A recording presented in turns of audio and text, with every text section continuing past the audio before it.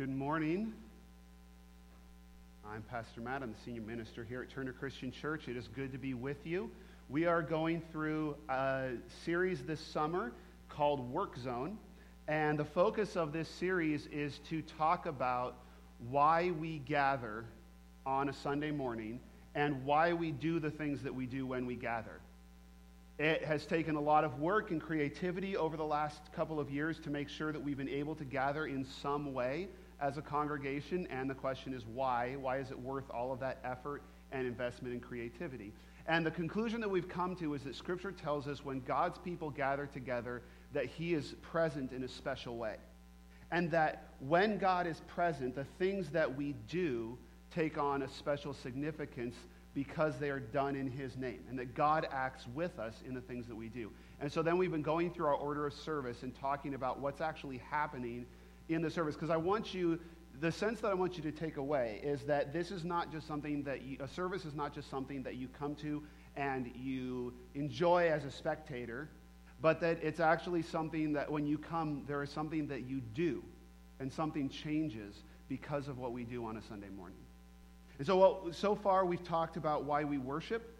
We've talked about why we sing, which are not quite the same thing. Singing is a form of worship, but worship is much broader than singing. And we've talked about confession. Now, in our order of worship, the next thing would be communion.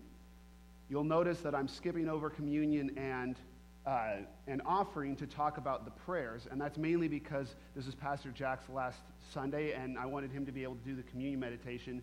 And when I talk about communion, we're going to do communion in a very special way.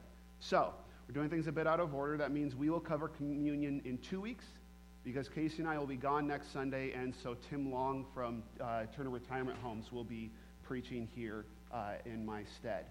So today we're talking about the prayers. Now, this is something that not necessarily the sermon that got me excited to do the series, because it doesn't necessarily stand out to us as an especially significant part of the order of service, because we pray a lot, right? We pray when we open, we pray during confession, we pray during communion, we pray during offering, we pray at the close. Why do we add a section of just prayer on its own when we're praying so much? What is the point of that? And I think in not understanding the point of that, it's one of the reasons why that's often something that we drop from our order of service when we need to find time. Is, we're praying enough. We don't necessarily need this dedicated time of prayer. But that's because we don't quite understand what's going on when we are looking at the prayers. We call them the prayers of the church. In the Bible, they're called the prayers. Now, you may not have noticed them because they are often obscured by our English translation. So let's take a look to introduce ourselves to this concept of the prayers. We're going to start by looking at a very important verse in the book of Acts. So this is right after Pentecost, as the church has been, there's now a 3,000-person church in Jerusalem. It's the very first church. It's the first Christian church of Jerusalem. And it tells us what they did on a regular basis as a congregation. It says they devoted themselves to the apostles' teaching and to fellowship, to the breaking of bread, and to prayer. In the normal translation, that's what it says. In Greek, what it says is that they devoted themselves to the apostles' teaching, to fellowship, to the breaking of bread, and to the prayers. In fact, there's quite a few places in the New Testament where it's translated prayers, but in Greek it says the prayers. So the question is, what are the prayers? Well, you can actually deduce a lot just from using the definite article. The prayers, whatever they are different from my prayers. They're different from your prayers and your prayers and your prayers. They stand apart in some way because they are the prayers. What we find from usage in the New Testament, and also as we trace that idea through the history of the Old Testament and the time in between the Old and New Testament, is that the prayers are the corporate prayers of God's people. They are the prayers that God's people as a group offer to God. As Americans, we are very inclined to take things individualistically and to think that Christianity is all about Jesus and me. The Bible says almost very little about Jesus and me. It normally talks about Christ and the church, because God calls us to be a people, and He interacts with His people in a special way. He also interacts with us individually. We have a personal relationship with Jesus, but Jesus also has a relationship with the church. And so the church offers prayers. And we find this in the Old Testament, in the New Testament, and in the period in between, and ever since. So what makes prayers the prayers as opposed to my prayers or your prayers? Well, there's two ways that we do the prayers. The first way is we pray the prayers when we pray as a group. So this is Rachel does both of these things. It's usually Rachel who does this during our service, as she just did. And she does two things. One of the things is she prays on our behalf. You'll notice that the prayer that she offers is mostly we. Right? She's speaking on behalf of the church. And when she's done, we say amen. And amen is essentially a way of us saying we agree, we endorse, yes, that is our prayer. And this is a regular practice in the Old Testament in the temple. It was something that they carried over into the synagogue as they were dispersed away from Israel. It's something that they continued to do in the Second Temple and something that the church did as a gathering. In fact, this is certainly what Paul is talking about in 1 Timothy when he says, I urge, first of all, that petitions, prayers, intercessions, and thanksgiving be made for all people. He's talking to a pastor, Timothy, and he's giving instructions on how his congregation should pray, how they should pray when they gather. So, our church offers the official prayers of this congregation, the official concerns, the official requests of this congregation when we gather together and pray together. One of those ways is we all, one person prays on our behalf and we all assent to it. We all agree to it. But there's another very common way that we all offer the same prayer. And it's by all saying the same words. This is a very common thing that would be done. This is what the Psalms were meant to be, was prayers that people could say together, so they're saying the same words at the same time and offering up the same prayer.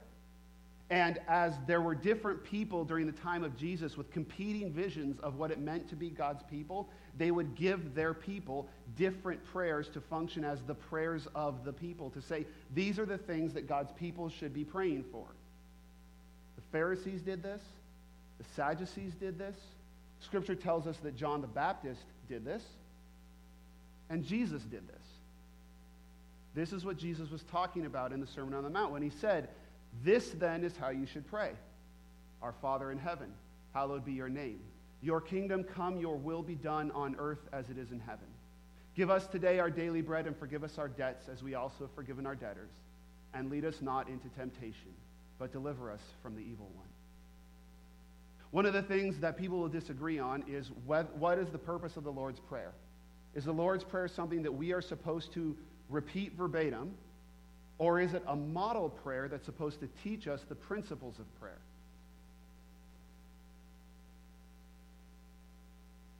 Someone said yes, and that wasn't where I was going to go, but that's ultimately true. It does do both. But what Jesus is doing is he is offering us the prayers of the church in the Lord's Prayer. Okay? This is not meant to replace every prayer you ever say. Because one of the objections we might have to just repeating the words is, well, then you never really get intimately connected with God. You're just repeating words that might become meaningless. Well, that's because the Lord's Prayer is not meant to be all of your prayer life. It's not meant to replace everything. But it is the Jesus-endorsed concerns of the church. It is guaranteed that when you say those words, you are praying within the will of God. Because the problem I have with saying that we're not supposed to repeat the prayer is it makes it hard to understand why Jesus gave us the prayer. Because what I've noticed in studying is that when people say that we're just supposed to learn the principles of the prayer, they can't actually agree on what the principles of the prayer are. Which makes me think that if Jesus wanted us to get the principles, he should have just given us the principles instead of saying, pray this way, if he didn't want us to pray that way. And you remember last week we talked about a document called the Didache, which is this fascinating church handbook that it's not scripture, but it actually is so old that it was written while at least one of the apostles was still alive. And it tells us how people were living out the teachings of the apostles during their lifetime. And in the section on prayer in the Didache, it says, do not pray like the hypocrites, but rather as the Lord commanded in his gospel like this, our Father who art in heaven, and then it does the Lord's Prayer, for thine is the power and the glory forever. Pray this 3 times each day. Now, the idea here, again, is not that that prayer is going to replace your entire prayer life, but you're not just praying for yourself. The church is called to pray to God as a body, and so when all else fails, if you want to know what to pray for, pray the Lord's Prayer. And you're praying with God's church, and you're praying according to God's will. So, we pray the prayers when we pray as a group, or when we pray the same prayers as individuals. Meaning that you can take the Lord's Prayer home with you, and continue to pray the prayers of the church, even when you're not gathered with God's people. It's the ancient version of live streaming the service. Everybody's where they are, praying the same prayers together, even though they're in different places. It's also why we give you the prayers of the church, so that you can take these home and continue to be praying for the same things as a congregation throughout the week.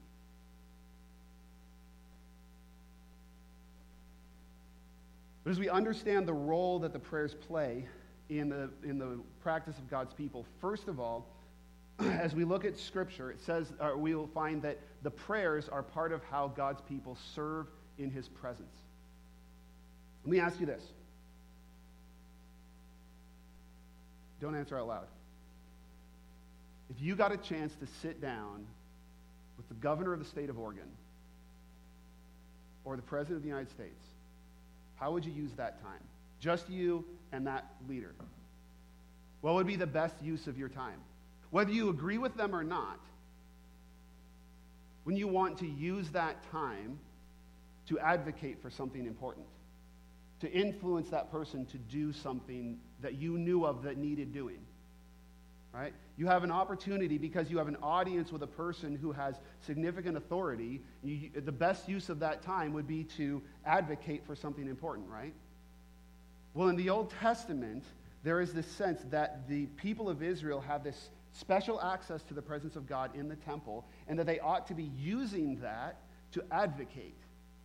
That's the role of a priest, as a priest stands between God and the people. And part of the service, part of the work that they do in the temple is to pray. We associate the temple mainly with sacrifices, but God calls it a house of prayer for all nations. And when Joel is describing the work that the priests do, the prophet Joel, he says, let the priests who minister, who serve, that's that word we looked at in the first sermon of this series, who serve before the Lord, weep between the portico and the altar. Let them say, spare your people, Lord. These priests who work in God's presence, what is the work that they're supposed to do in this particular moment? They're supposed to pray. We've talked about how Scripture tells us that when God's people gather together, we have special access to the presence of God because that's what He's promised us. How ought we to use that time? We serve Him by bringing Him the needs of the world, of our community, of our congregation, advocating for the things that need to be done. We also see, as we look in Scripture, that the prayers are part of the sacrifices of God's people. A lot of times we think, and we'll talk about this also when we get to communion, we think of communion as the part of the service where the sacrifice happens, or the sacrifice is involved. That's why we often call this object an altar. Right? We come to the altar. We have an altar call. We consider that object the altar. We call it a table, but we'll talk about that in 2 weeks. But the reason we call it an altar, or people call it an altar, is because we associate communion with a sacrifice. Scripture associates prayer with a sacrifice. And the reason is because during the sacrifices, they would do a morning and an evening sacrifice every day. And they would also offer morning and evening prayers at the same time. Well, then the temple was destroyed, but they wanted to continue to worship God, but they didn't have the sacrifices. So what they did was they continued to offer the prayers at the same time. In fact, in our call to worship, you saw evidence of this. The psalm was written during that time, and it says, may my prayer be set before you like incense. May the lifting up of my hands be like the evening sacrifice. The sense here is that God wants us, He wants us to pray. And as we pray, we serve Him. And so we make a sacrifice to Him of our time and our energy and our attention by praying to Him faithfully and intentionally. This mentality carries into the New Testament, where the author of Hebrews says, "Through Jesus, therefore, let us continually offer to God a sacrifice of praise, the fruit of lips that openly profess his name."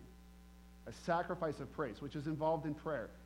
That's the sacrifice. It's the words that we offer him. Just like we talked about how singing is a sacrifice that we offer God that blesses him, prayer is also a sacrifice that we offer. We dedicate time to this service. And you probably, almost certainly weren't looking for it, but you saw evidence of this last week in the passages that we looked at from the Didache when we were talking about confession. I read you a passage that said, "Every Lord's Day, gather yourselves and break bread and give thanksgiving after having confessed your transgressions, that your sacrifice may be pure." And that may seem like the sacrifice is communion. So make sure you confess before you go to communion, because you don't want your communion to be tainted. And that's a very common mentality that we have that, again, we'll address in 2 more weeks. But actually, if you compare a parallel section in the book, he says, "In the church, you shall acknowledge your transgressions, and you shall not come near for your prayer with an evil conscience." The author of this book is concerned about people coming and making petitions before God and asking God for things with a tainted heart, without having confessed and acknowledged their situation with God. So the sense in the early church was that the prayers that we offer are a sacrifice. That we don't do this just because we want to, but we do this because God wants us to. It's part of our service to him.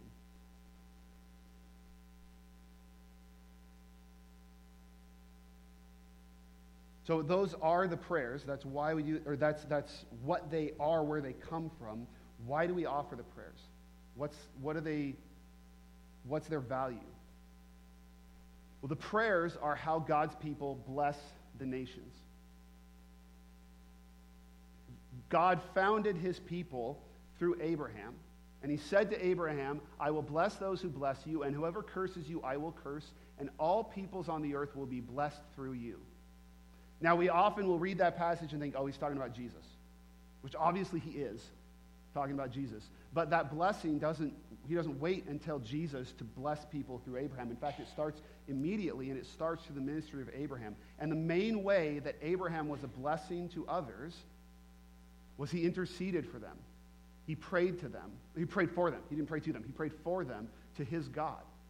And you'll see Abraham and Isaac and Jacob and Joseph and Moses and all these people of God, that as they travel in the world and as they set up in places and they pray for the people around them, those people are then blessed. So you may know the story of Abraham interceding for Sodom and Gomorrah. Now that's a very detailed example of him interceding where it ultimately didn't work. There's another story where Abraham, for the second time, because he's a slow learner, he lies about his wife and claims she's his sister because she's apparently so attractive that he's afraid to get murdered. He's afraid he'll get murdered so they can steal his wife. So he says she's my sister, and the king marries her, basically, and all of a sudden things go crazy in his kingdom, and then God appears to him in a dream and tells him what he did. And so he goes to Abraham, and it says, Abraham prayed to God, and God healed Abimelech, the king, his wife, and his female slaves so they could bear children again. So Abraham here is playing a role in blessing the nation that he's in, even though it's a mess he created himself, which is also a common theme. But he's interceding for others and blessing them by praying for them to God. This is a key thing that Israel does. And in fact, later on, when the Israelites get sent into exile, God tells them to continue that mission. In fact, it's one of the good things that comes out of the exile is that blessing is now scattered out throughout the nations. Because through Jeremiah, God says, seek the peace and prosperity of the city to which I have carried you into exile.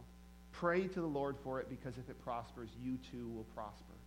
And all of a sudden, because of the exile, you have communities of Jews all throughout the known world praying for the good of the community they're in. And they're blessing places far flung from Israel.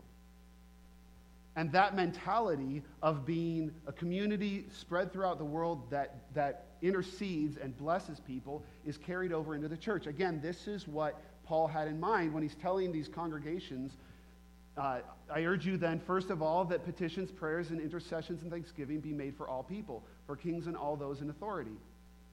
It's that mentality that they carry into the world that they are God's people with special access to God's presence, and so they ought to be interceding and be blessing people. This is the way that we are a conduit for God's blessing, is that he puts us in places, and through our intercession, the blessing spreads around us. Now, this doesn't make sense to our normal 21st century logic anymore, because we struggle with the Greek way of looking at God, because we get caught up in questions of, well, doesn't God know everything? Why does he need me to say anything? Like, God knows all the things that need to be done, and he's good, so he'll do all the right, good things. So why my praying doesn't really mean anything, right? We'll often say things like, prayer doesn't change things, it changes the prayer. It does change the prayer, but according to God's wisdom that I don't understand, he actually does involve us in what he's doing. God wants us to play a role in reconciling the world to him.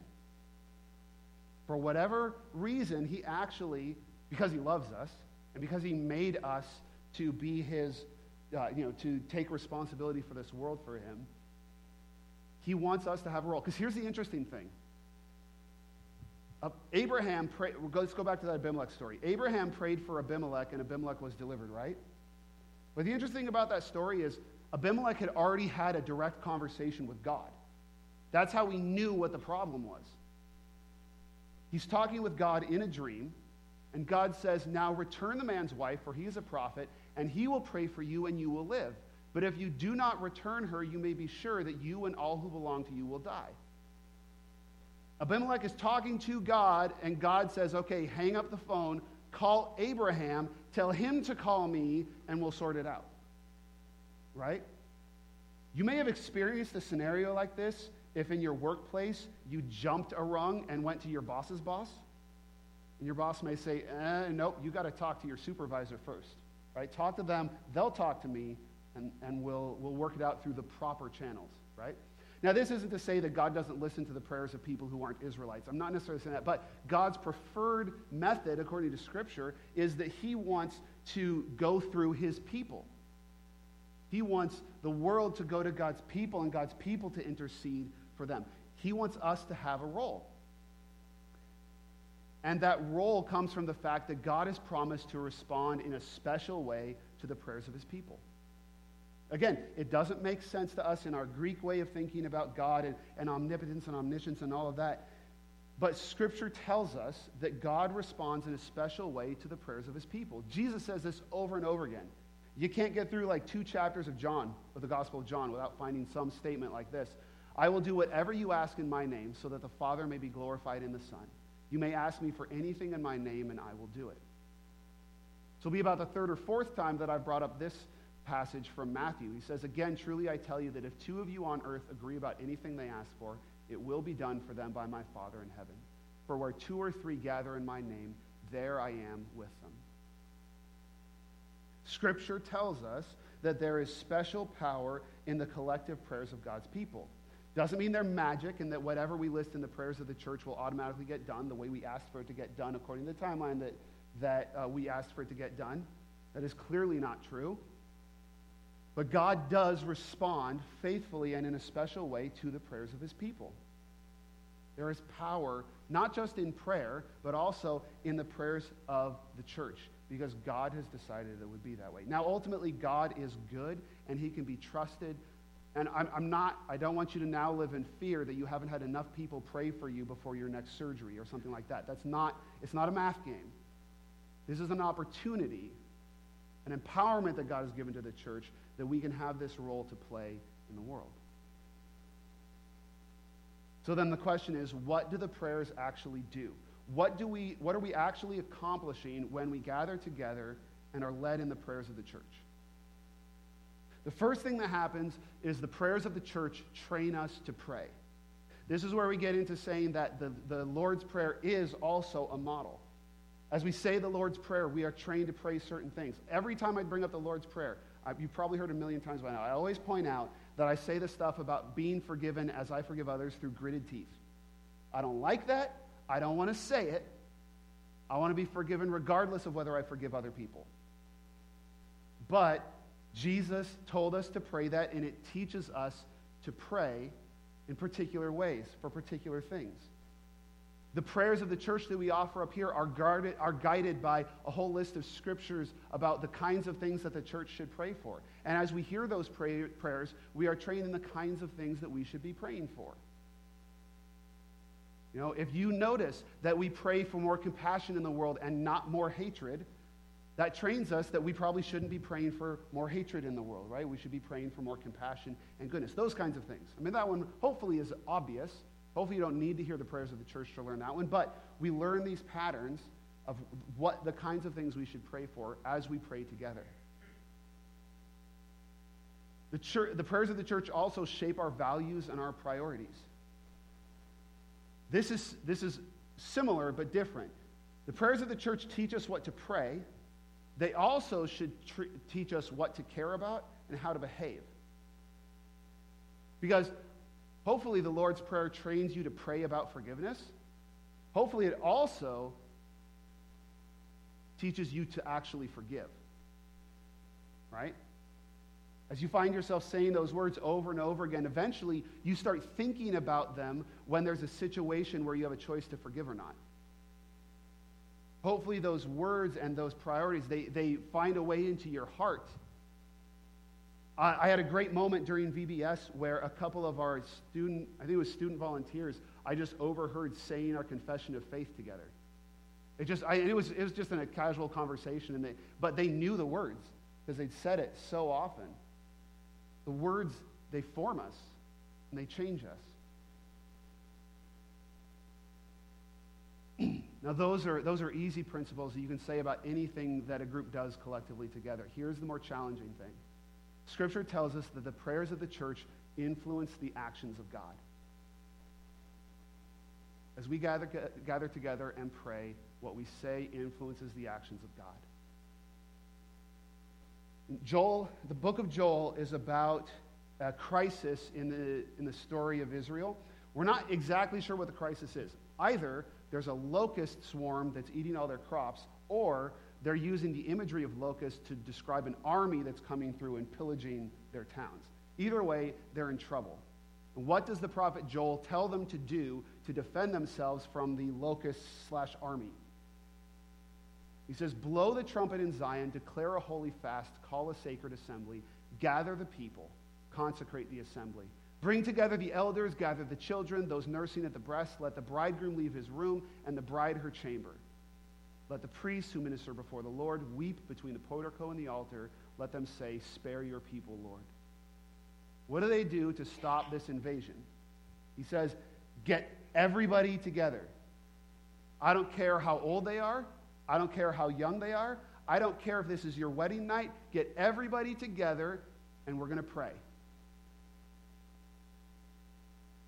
And that's the solution that he offers them to this very material crisis, which only makes sense if it's true that the prayers of God's people influence his actions. And if the prayers of God's people influence God's actions, then that means that the prayers of the church also affect the fate of the nations and of our communities.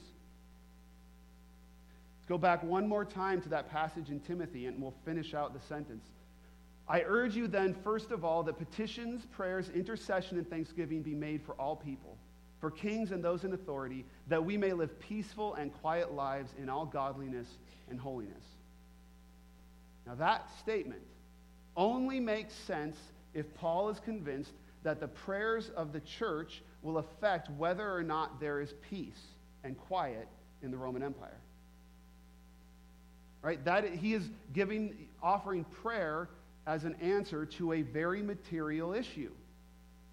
The difference between peace and chaos in the Roman Empire, of the capacity that the leaders of the Roman Empire have to affect the fate of others. It says if you pray, if you want peace to be able to practice this faith and be able to build the kingdom of God in peace and quiet, then what you should do is get your church together and pray. It will affect the course of the Roman Empire.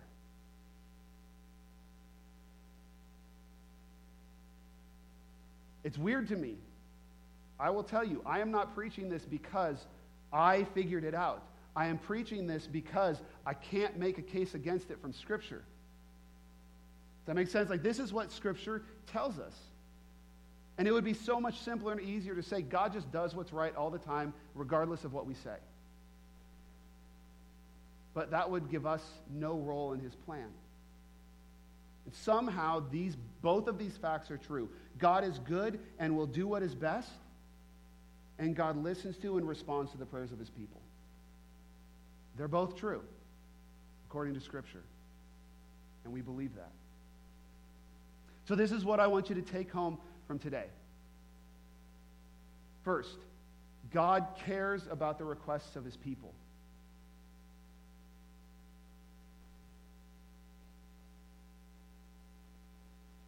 He cares about what you have to say. He cares about what we have to say.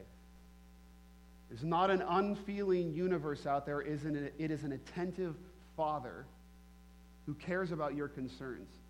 The list of verses in Scripture, of passages assuring us that God cares about our prayers is extensive.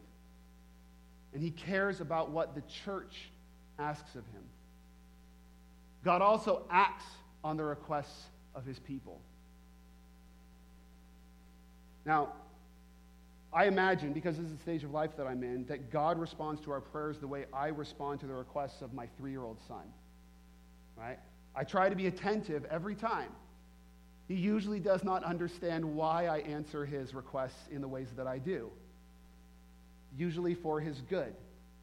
I'm not going to give you this sugary thing right before bed because it'll make tonight miserable, maybe tomorrow. But the point is that God, as an attentive Father, he acts on the requests of his people, and it makes a difference that we pray and what we pray for. And finally, God changes the world through the requests of his people.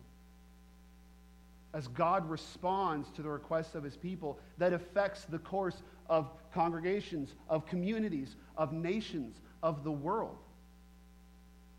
The course of history is shaped by the prayers of God's people.